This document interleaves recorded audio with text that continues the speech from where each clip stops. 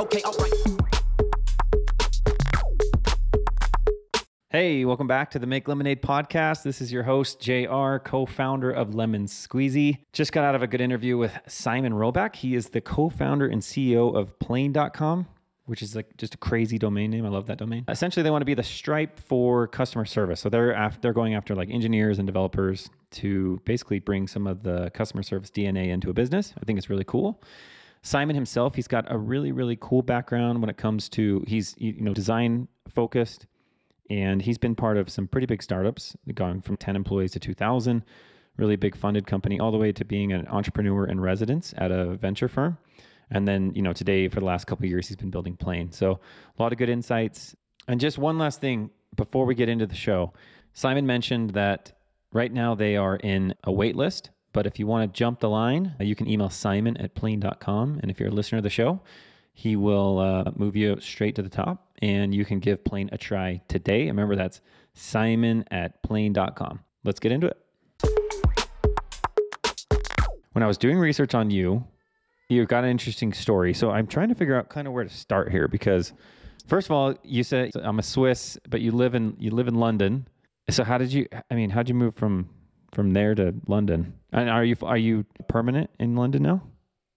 Yeah, but pretty much. I mean, I think I'm coming up to, half of my life actually spent in London and the other half in Switzerland. So I grew up in Switzerland and come from like the capital, Bern, a town, city of about like 100,000 people. Very quiet, very picturesque. So it's lovely to come back to, but it's, if you want to do something in design or startup, it's maybe not exactly the place. More going on now, but not when I was growing up. And I always kind of wanted to do something in design. I'm a self-taught designer and always kind of just had a massive interest in it and wanted to do something in that area. And was doing an apprenticeship at the time at a telecommunications company. And through that kind of came across this thing called wireframing, which was totally foreign to me at the time. So I'd sort of like, I'd stare over like the shoulder of like my coworkers. They were like moving these boxes around on the screen. And I'd asked one of them at one point, what are you doing? They're like, oh, I'm wireframing something. So I Googled that. And this way kind of like fell into like rabbit hole of there being this whole discipline of design that happens, where you design apps and things like that. And it was like, I think 2007, 2008, probably actually a bit before that. And so I realized actually this is whole kind of like industry that is emerging and was just about to be redefined basically by the iPhone being launched. And so it was like, I need to be closer to this. This is what I need to do. And got myself an internship in London right at the end of 2008, moved here. And then the financial crisis hit, got laid off and decided, hey, if anything, this is a good time to kind of start out myself. So kind of went freelance and started doing work for different clients here and there. And yeah, the rest is kind of history. That kind of found my way into, design and building products and tech and startups that way.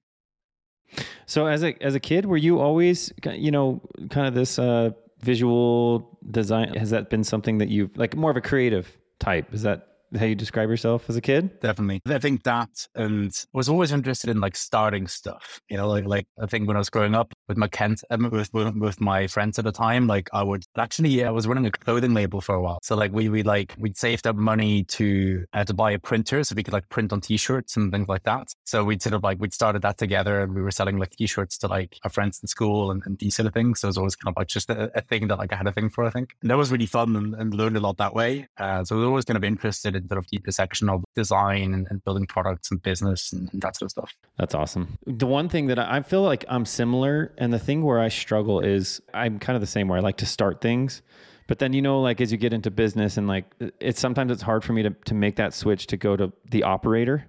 Do you find that? Yeah, for sure. I think early on in my career, like I found it really hard to stay focused on the thing for, in any extended period of time. And I think typically that's actually where things get really interesting is like in year 2, year 3. That's kind of when you start to find out whether you're actually onto something here. And it always struggled to kind of like see it through that phase. And sooner or later actually realized that actually building a team or building a company in some ways is actually an awful lot like design, right? It's just that you move from like solving pixel problems to like solving people problems in some ways. But in both areas, actually, like you have a set of constraints, you have a thing you're trying to do, you have a goal you're trying to accomplish. There's like tools and methods you can like use. It's actually found that like a lot of the things I learned as a designer equip me quite well for then like managing teams and things like that. So I really kind of like, I think, learned that when I joined at the time a tiny company called Deliveroo, food delivery company. And yeah, well, I'm interested to hear about that because I saw that you were like the head of design, content, and then you've gone from like 10 employees to 2,000. That was probably a pretty wild ride, right? Yeah, that was a lot of fun. I wouldn't miss it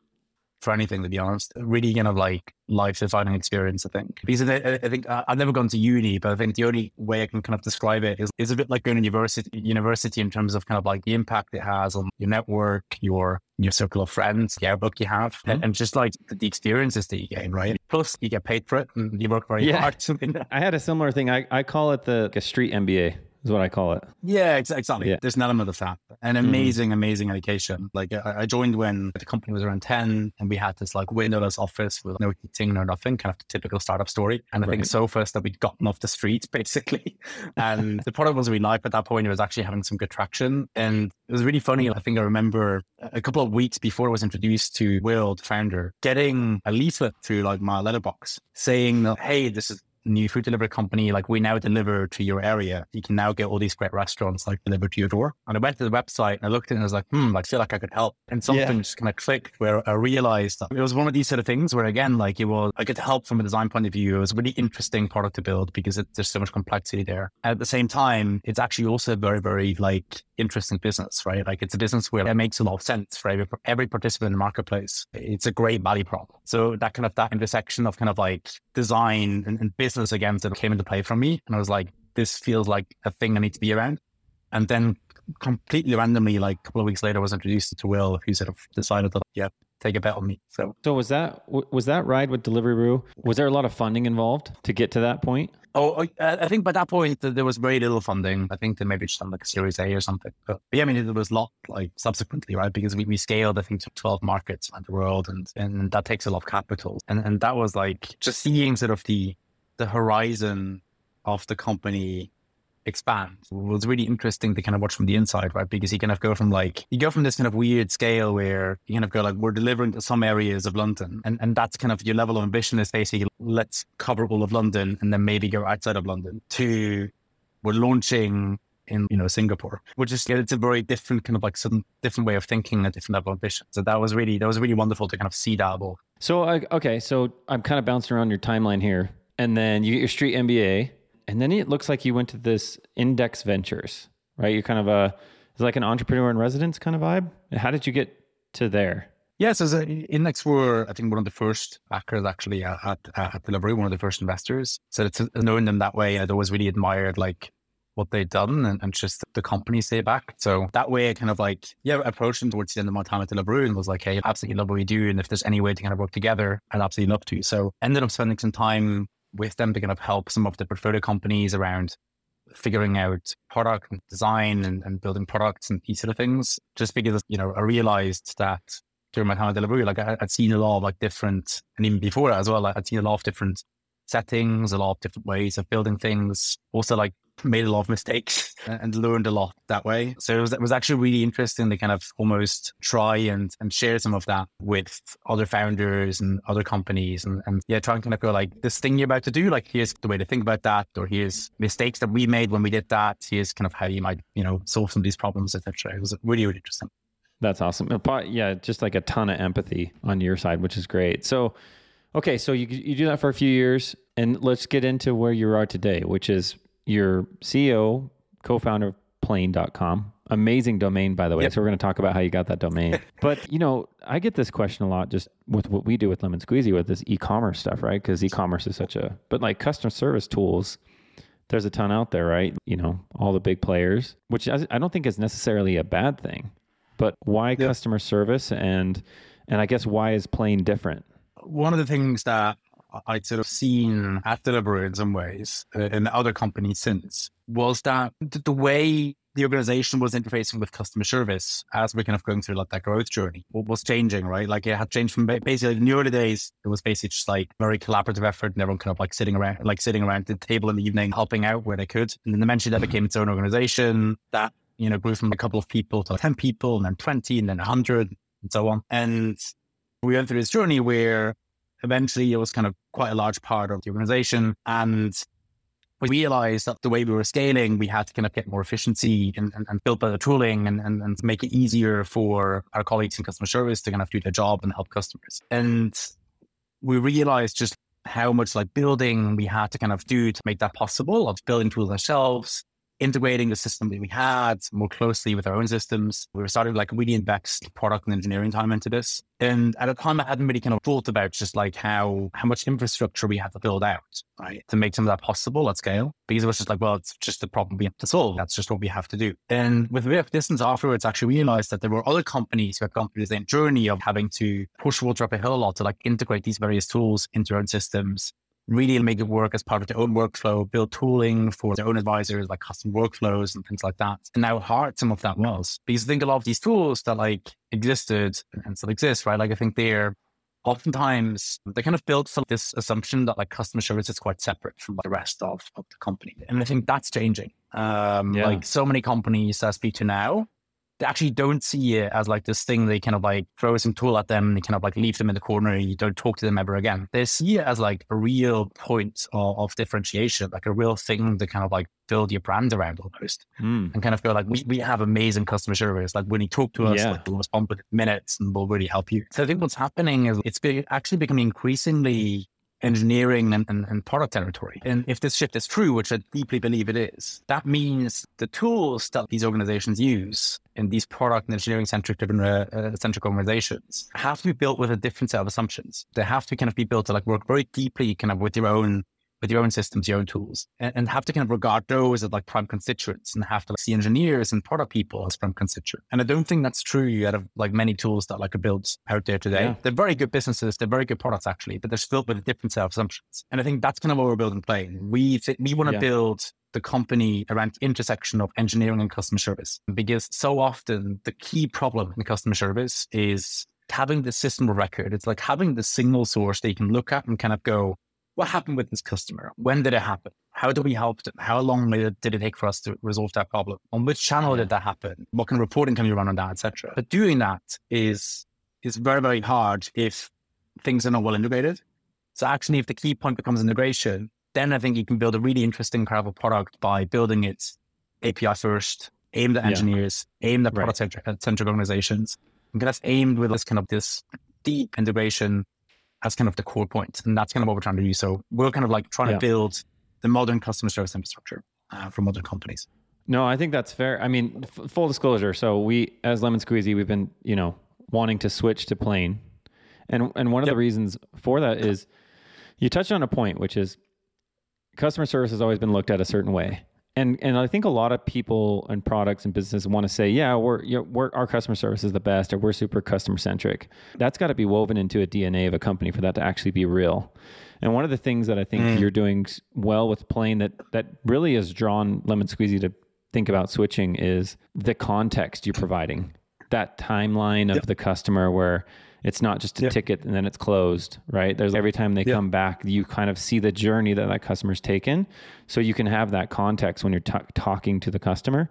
And that's like to me, that's the biggest difference that I really like about it. And then obviously, like Gilbert, our CTO, loves it from an engineering standpoint, because you're kind of like the Stripe for customer service, right? Just like super developer focused. But I'm bringing that up because I wanted to actually call out a few examples of the things that we were trying to do with Lemon Squeezy in Plain, where there were certain flags being triggered off of things that you guys were helping us do to kind of help the journey of the customer and the way we responded. And I don't know if you can remember those or if you want to talk about those, but I thought those were actually really interesting that we had never thought about before. So there's a bunch of kind of key assumptions, right, that like we've built Plain with. One of those is that everything should be in a single timeline. Every single customer should have a single timeline rather than tickets or individual conversations or anything like that. We're doing that because as designers, we think that kind of maps back to the experience that customers have with you, right? They kind of think of their interaction with you as a company as like one ongoing stream of conversation rather than as individual tickets or anything like that.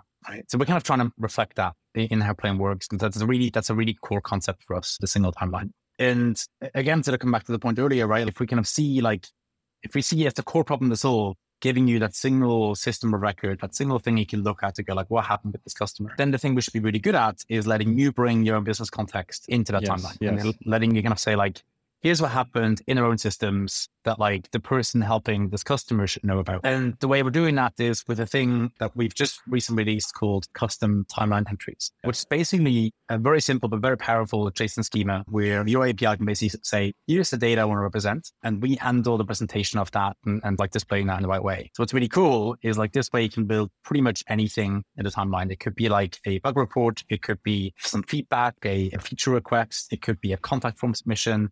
It could be like a channel that you want to integrate and then you want to display in a certain way. But you can basically push entries in a timeline, whatever way you want, like zero restrictions. And again, based API first, like you can automate as much or as little of that as you want. It's super kind of easy to work with in that front. So that's kind of a good example, I think, of like some of the thinking we're trying to kind of do and kind of feel like, what should this be like? Yeah. Another example that really stuck out to me was even just onboarding. There are certain like flows and applications and things people have to go through. And so kind of knowing that they've been through those things. So like if we respond to them, we don't duplicate or sound dumb, right? Like just, oh, whoops, sorry, I forgot that we actually had to do that already. You know what I mean? We already know. So those are just things that it's such a small, simple thing, but it's something to your point that's like really missed right now. And so I think that's really neat. So talk to me about, I guess, just, the org, the team, how long you guys been at work building this? How big's the team? So we're still fairly young. I mean, like we've been at this for coming up to 2 years now. For a long time, it was just Matt and myself. I think for the first 6 months, pretty much just like prototyping and researching and trying to kind of get like this idea that we had of, as you say, kind of building like the Stripe of customer service, getting that into some kind of prototype. And then we made a first hire in March of last year. And since then, like I've built like a really wonderful, very, very small team of 8 people as of today, including ourselves, all engineering and design. So everyone in the company is technical, and including myself to some degree, although they don't let me near certain things so for good reason. But yeah, I think that's a really important thing to us is A, having a small team, and B, everyone being technical, because it basically means you can get anything that like, we need to change, like on the website, for example, like I don't need to kind of go and go, hey, can you do that for me? I can go and do it myself. I think it just means that you speed up the learning and you speed up kind of the feedback that you need. So 8 people as of this moment, taking on board our first few customers recently, so kind of learning about all the things that are working, that are not working, all the things that are like we're right about, all the things that we're dreadfully wrong about. Kind of just iterating now to kind of towards like scaling up. So I always love to hear, as a founder myself, I'd love to hear from other founders kind of how they run their companies and their days. So what, like right now with where you're at, a couple of years in, 7, 8 employees, what does your day look like? It changes month to month, I'd say, which is probably an answer everyone gives. So I think until recently, it was fairly close to the product, like fairly deeply involved. I think mainly kind of out of necessity, and that like there's a lot of foundational things we still have to build, all sort of stuff. I think now, as of the last few weeks, and I think it's going to be true for the next like few months, it's all about go-to-market, all about building marketing, building awareness, building content, and basically talking to as many companies as we can possibly talk to and trying to get them, to be really excited about Plane and what we're building. So that's pretty much like my full day now, is like speaking to customers, working on marketing, like trying to sort of like build that up and build up a good content pipeline, talk to companies, find out what they're missing in Plane, what we can build for them. Instead of almost kind of be like the outer facing component of Plane. It's the rest of the team kind of like be heads down and build the product. Yeah, that makes sense. I mean, it probably evolves. You wear a lot of hats, especially at this point. So totally makes sense. So I'm actually curious in that journey, I guess, of the new marketing and kind of getting yourself out there. You guys right now are beta kind of access, early access, get access type stuff from a business model standpoint. SaaS per seat, you can have self-serve sign up, or is it how long do you think you'll kind of stay in the situation you're in now, and how's that kind of been going? Yep. So I think, broadly speaking, I think we'll probably stay waitlisted, I think, for a while. I think firstly, because I think when you're building something like very foundational, as we're at right now, I think it's really important to make sure that you have like really strong alignment with your customers in terms of like being able to help them and having the capacity to help them, and making sure that when someone's asking for a feature, you can build it for them right there and then. So we kind of want to make sure we have the capacity. I think the second thing is, I think your customers kind of dictate like where you go with the product. So I think it's like really, really important to make sure there's a good match there, and that we can actually help you, and that like the things that like you really want are things that like we think we can help with uniquely so, rather than kind of going like, let's, go really broad and then we do a really bad job because we end up building one thing for you and a different thing for someone else. And then in both cases, it's kind of like quite shallow rather than really deep and really good. So we sort of want to stay quite disciplined, I think, on that side. So we'll stay waitlisted for a while. I think on pricing, very, very high conviction on usage-based pricing rather than seat-based. Predominantly because I think, again, sort of the founding principle of the company, we believe and we really want customer service to be like an all company thing. For me, I think it's so important. So often customer service gets like the worst equipment, the worst tooling, and the least attention inside a company, right? And really, we're really like, I think if we're successful with Plane, like we'll have played a part in changing some of that. And I think if that's what we want to do, we kind of need to align pricing to that as well. When you say usage, because when I hear that, I think usage-based pricing, so it's going to be based off what they're doing, and you want to encourage that, right? So you're saying with Plane, we need to make this be more of the DNA for these companies. So walk me through that, because my mind thinks if I start using Plane more and the usage goes up because of how it's designed, is that hurting me now because I'm just feeding so much through, or how does that play out? So the way we're trying to think about it is we wanted to be no tax whatsoever on you inviting all the people in your company that you want to be involved in customer service. Oh, I see. Right? Oh, I see. So that's why we don't want to do seat-based per se. So in that sense, you should be able to invite as many people as you want without seeing any kind of difference to like your monthly bill. The thing we would like to charge is kind of like some measure of activity. So the idea basically being that like as you get more customers, as you make more money and all these sort of things, as you grow as a business in maturity, you can hopefully start paying a bit more as you get more customers, right? So we want to align ourselves to that. So that if you have 10 customers a month or whatever, and quite a low volume, then like, pay very little, it might even be free. If you have 50 a month, you might pay something. If you have 100 a month, you might pay a little more and so on, right? But the whole idea basically being that like the more activity you have, that should reflect in kind of like what you pay because the more you use the product. So it kind of seems fair from that perspective. Gotcha. So your roadmap, Matt, right now is very tied to your customers. So do you have like a pretty good idea of what's kind of next for Plane? Yeah, sure. Absolutely. I mean, there's a lot of things that we want to build. I think, I mentioned earlier, like we basically spent a good while kind of like prototyping initially. And I think we're only now getting to a stage where we're kind of like, we're even approaching like the functionality we had envisioned in like the V1 of the many prototypes we made. So we're kind of just approaching that point now. And we still have built some of the things we're most excited about.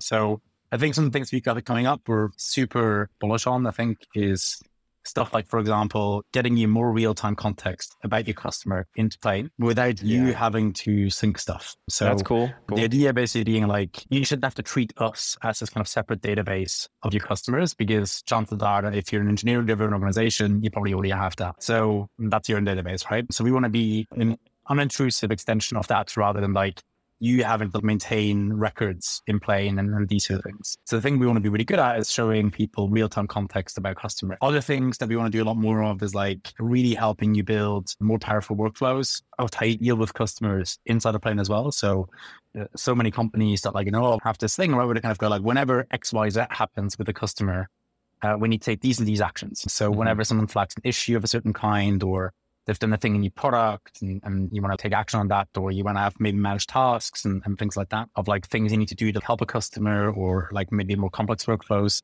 That's something we're really, really excited about that we want to go much deeper on. And I think there's a lot to kind of like do there in terms of like just making that kind of thing easier for companies. And again, the connecting it very deeply to kind of your own systems in a way that like really works for you. So you can like at scale really kind of automate operations and make that a lot easier and help your customer service team in the way we think you should be able to. So I think these are some of the things we coming up sort of short term. I think longer term, the things we're really fascinated by is almost like once you have this core of the product, which is kind of what we're getting to now, we have this kind of two halves, right? We've got the app that you've seen and that you've used, and that's powered by the same API that like you can use directly. So anything you see in the app, you can do yourself programmatically. So there's no restrictions whatsoever on that front. And I think what's really cool is once you have that foundation, what else can you do that's kind of like about customer service, right? Like there's so many interactions a company has that are sort of support flavored, but today are not connected. And I think that we're very, very excited about. So, you could think of, say, release notes, like how come they're sort of separate and that like when you go from like release notes or change logs to support system, like it feels like a different thing. Those things don't talk to each other. Forums like FAQs, like all these sort of things, right? They all just feel quite static and they don't really engage you. So we're really like, we don't know exactly what that future looks like yet, but we're really excited about some of the things that you can do with kind of the right core in place. So that actually tees up a question I have. And there's no right or wrong answer. But fast forward 10 years with Plane. What do you see with Plane? Like, do you want it to be something that you scale and grow and you've got a big team and then you sell it and have a big exit? Or do you want to hold on to it? Or have you not really thought that far ahead? Like I said, there's no right or wrong answer, but I'm just curious. I think in terms of like, exit scenarios and things like that, I think I typically see that as a side effect of having to build a valuable business, right? I think eventually like you either go public or another company actually sees like a lot of value in you and it makes sense to kind of join forces and these sort of things. It's always kind of hard. Like I don't try to spend a lot of time thinking about that because I think it's premature of kind of given where we are, but also like it's very hard to predict what's going to happen there. It's actually impossible. And so that's not something I spend a lot of time thinking about. But I think the thing I spend a lot of time thinking about is like, what is success for us? And I think for me, it's almost like, there's industries I think you can point to where there's a very clear before and after. Payments, for example, there's a very clear before and after Stripe. I feel like oftentimes, like, when you would talk to like someone in product engineering about, we're going to integrate payments and Stripe wasn't around yet, like the answer to me was like, oh, we have to. And with what's been happening over the last decade in fintech, right? Like, it's much more like, yeah, cool, of course, like that's a thing. And we're happy to like spend lots of time on this because the tooling has gotten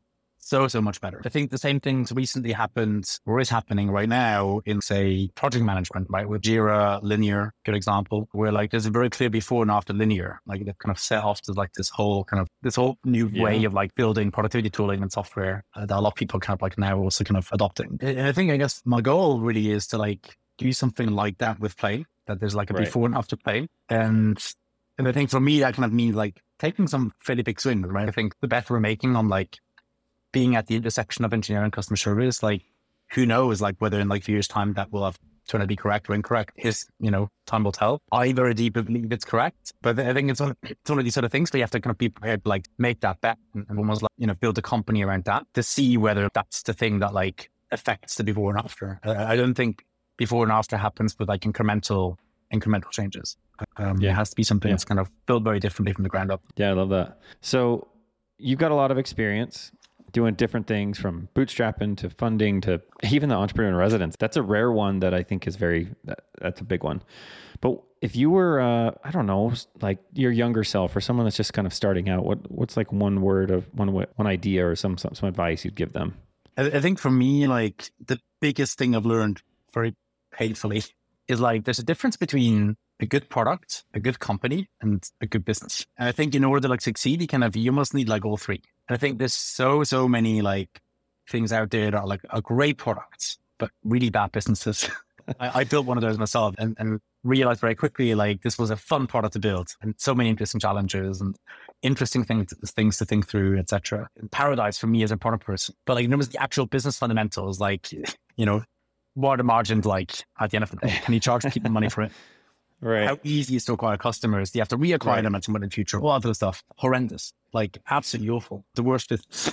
and you can't really have one without the other, And then I think there's the sort of the third component, which is like it also being a good company, And for me, like that part is actually very, very integral for me because I think sooner or later, if you don't have a good company, like with the right culture, with like wonderful people that like you enjoy working with every single day and people that really take ownership of everything that you're doing in the product and proud of what you're building and they've like a place people look back on ideally in a few years' time in their careers and have to go like, that was a really special and wonderful time. I made some really great friends there. I think if you don't have that, then like it's sooner or later, like the product or business will reflect that. So I think for me, it's kind of like, it's almost that trio of like, product, company, business. And I think it's very easy, I think, to dismiss any one of those, but you really do need all three. So I think my number one advice would be like, spend time early on really making sure that you don't just have a good product idea because I think those are relatively easy. Well, and that's the shiny thing, right? That's the shiny fun thing. And the other stuff's a little bit more boring, right? Exactly. I mean, customer service in our case, incredibly boring space, most people would say, right? In the like, you say customer service, someone that kind of go like, oh, okay. And actually, once you go deeper, like you just realize just how wonderful and fascinating it is. There's so much interesting product stuff to solve there, just because the people perceive it as like a boring space. Yeah. So a lot of people don't even look at it, and it's actually also great business. It's it's probably the biggest and going to be one of the biggest enterprise software markets in the world. Every company that has customers as customer service. So building software in that space makes a ton of sense from a business perspective. And we know that like there's several public listed companies in that space that are doing very serious revenue. So like you can build a viable business in that space. And I think thirdly, like it's, I think very possible to build a good company around it as well. We're certainly trying, but it's like for us, it's very much about building great tooling for customer service. That's something that kind of drives us and gets us up every day. And I think that's a really wonderful thing to think to like work on as a company, right? Yeah, I think oftentimes absolutely. in tech, there's things where sort of like, you feel a bit like, if you squint and you tilt your head so, you kind of go, yeah, this has a good impact on the world. But they sometimes maybe not like entirely kind of intellectually honest. And I think for me, what was really important in customer service, right, is actually like, no, like if we help people help someone else and do that in a way where like the tooling is nicer and even it's just given it's like an all day, everyday tool that people will be using. If we take a bit of friction out of that and make a few interactions just a bit nicer, I think that's a really worthwhile thing, like spending like a decade on, because it's very net positive, right? Like I think there's very few negative side effects of that. So I think that's kind of why we're also excited about the company aspect of that. Yeah. I love that too. You said the word decade, and that's a lot. That's very similar to how my mind's been lately and how we think about what we're doing. So that's a good one too. Let's talk about inspiration. You get inspiration from a lot of places, but I'm curious, is there a particular company or founder that is inspiring you right now? Good question. I think for me, it's like companies that have done really interesting things in like the productivity space. Like Notion comes to mind, Linear, companies like that, because I think they would take something that like previously I think would be perceived as like a boring category, a boring, like crowded category. And they made it exciting. They made it interesting, and they brought like great product thinking to it. Which is a lot like what you feel like you're kind of doing. That's certainly what we're trying to do for sure. Absolutely. I wouldn't try to compare myself to like those companies yet, but like that's kind of the level of impact we want to have. Certainly kind of that's really ambitious. But yeah, I think for me, I think that's really powerful because I think, it requires you, I think, again, to like take a bet on doing something where like if everyone else goes like this direction, you go that direction. And I think it takes a while to like build that, right? Like, I mean, we've been at this coming up to 2 years and we're only just moving out of like the foundation space because the table stakes in customer service are so deep. Such a mature space. There's so many expectations. I mean, you've seen it with Lemon Squeeze, right? There's things that you need in order to like switch to us that we don't have yet. So there's a lot, and every company has some version of that, right? So like the reason I admire, I think, those companies is because I think it requires you to kind of go like, we're going to go this direction and see if this works. And they've made it work. And so that's something I really admire for sure. It's a good one. Do you read books or podcasts? What's your favorite? I think a lot of CEO and founder types often say I read so much. I actually read very little. I realize I'm trying to fix that because I realize there's a lot of learning there. And like, to be honest, like actually the thing I listen to most to like switch the mind off is this politics podcast. I'm a bit of a politics geek. Really? Yeah, totally. That's wild. I know it's a bit random, but maybe because I'm Swiss, so like diplomacy and all that stuff is kind of like, middle name. No, like I'm really into that because I think it's a lot about once you really get into it, like you realize just how much of it. I mean, some of it is like depressing. Other bits of it, I think, you realize just like how tactical some of it is and like how many strategic conversations there are and like how much depth there is. So I really enjoy learning about these sort of systems and just like that sort of stuff at a deeper level. I think that's one thing. I think the thing actually inspires me the most, though, actually sounds really stupid, but is food. There's nothing that relaxes me like cooking. So I spend a lot of time like on the weekend cooking, and I'll write out menus that I'll try and make, and I'll spend like the day in the kitchen and like all the rest of it. And I think it's the closest for me. It's like a lot of people do meditation. I think for me it's that, because I think it's you're doing the thing, and it's just about you doing the thing, and there's nothing else. And at the end, you kind of get to like this thing that's very emotional, right? Like it's the thing that you've made that you get to enjoy with someone else. Well, I think what we do, right, as founders, it's hard to understand sometimes how hard it is to shut off. And it's funny that you brought the cooking thing, because I literally tweeted this yesterday. I was sitting in my kitchen and I had a moment where I was like, I just realized how much I love cooking. And I did. I had like music on, like a glass of wine, and I was like cooking, and I was just like, man, like this is just, it's almost like forcing me, obviously you can do the fitness stuff, right? Like I'll do it in the morning and stuff, but at night when the day is done, right? I love that you said that, because not a lot of people say that. Like you said, it sounds weird or sounds maybe dumb, but I think cooking is amazing for that.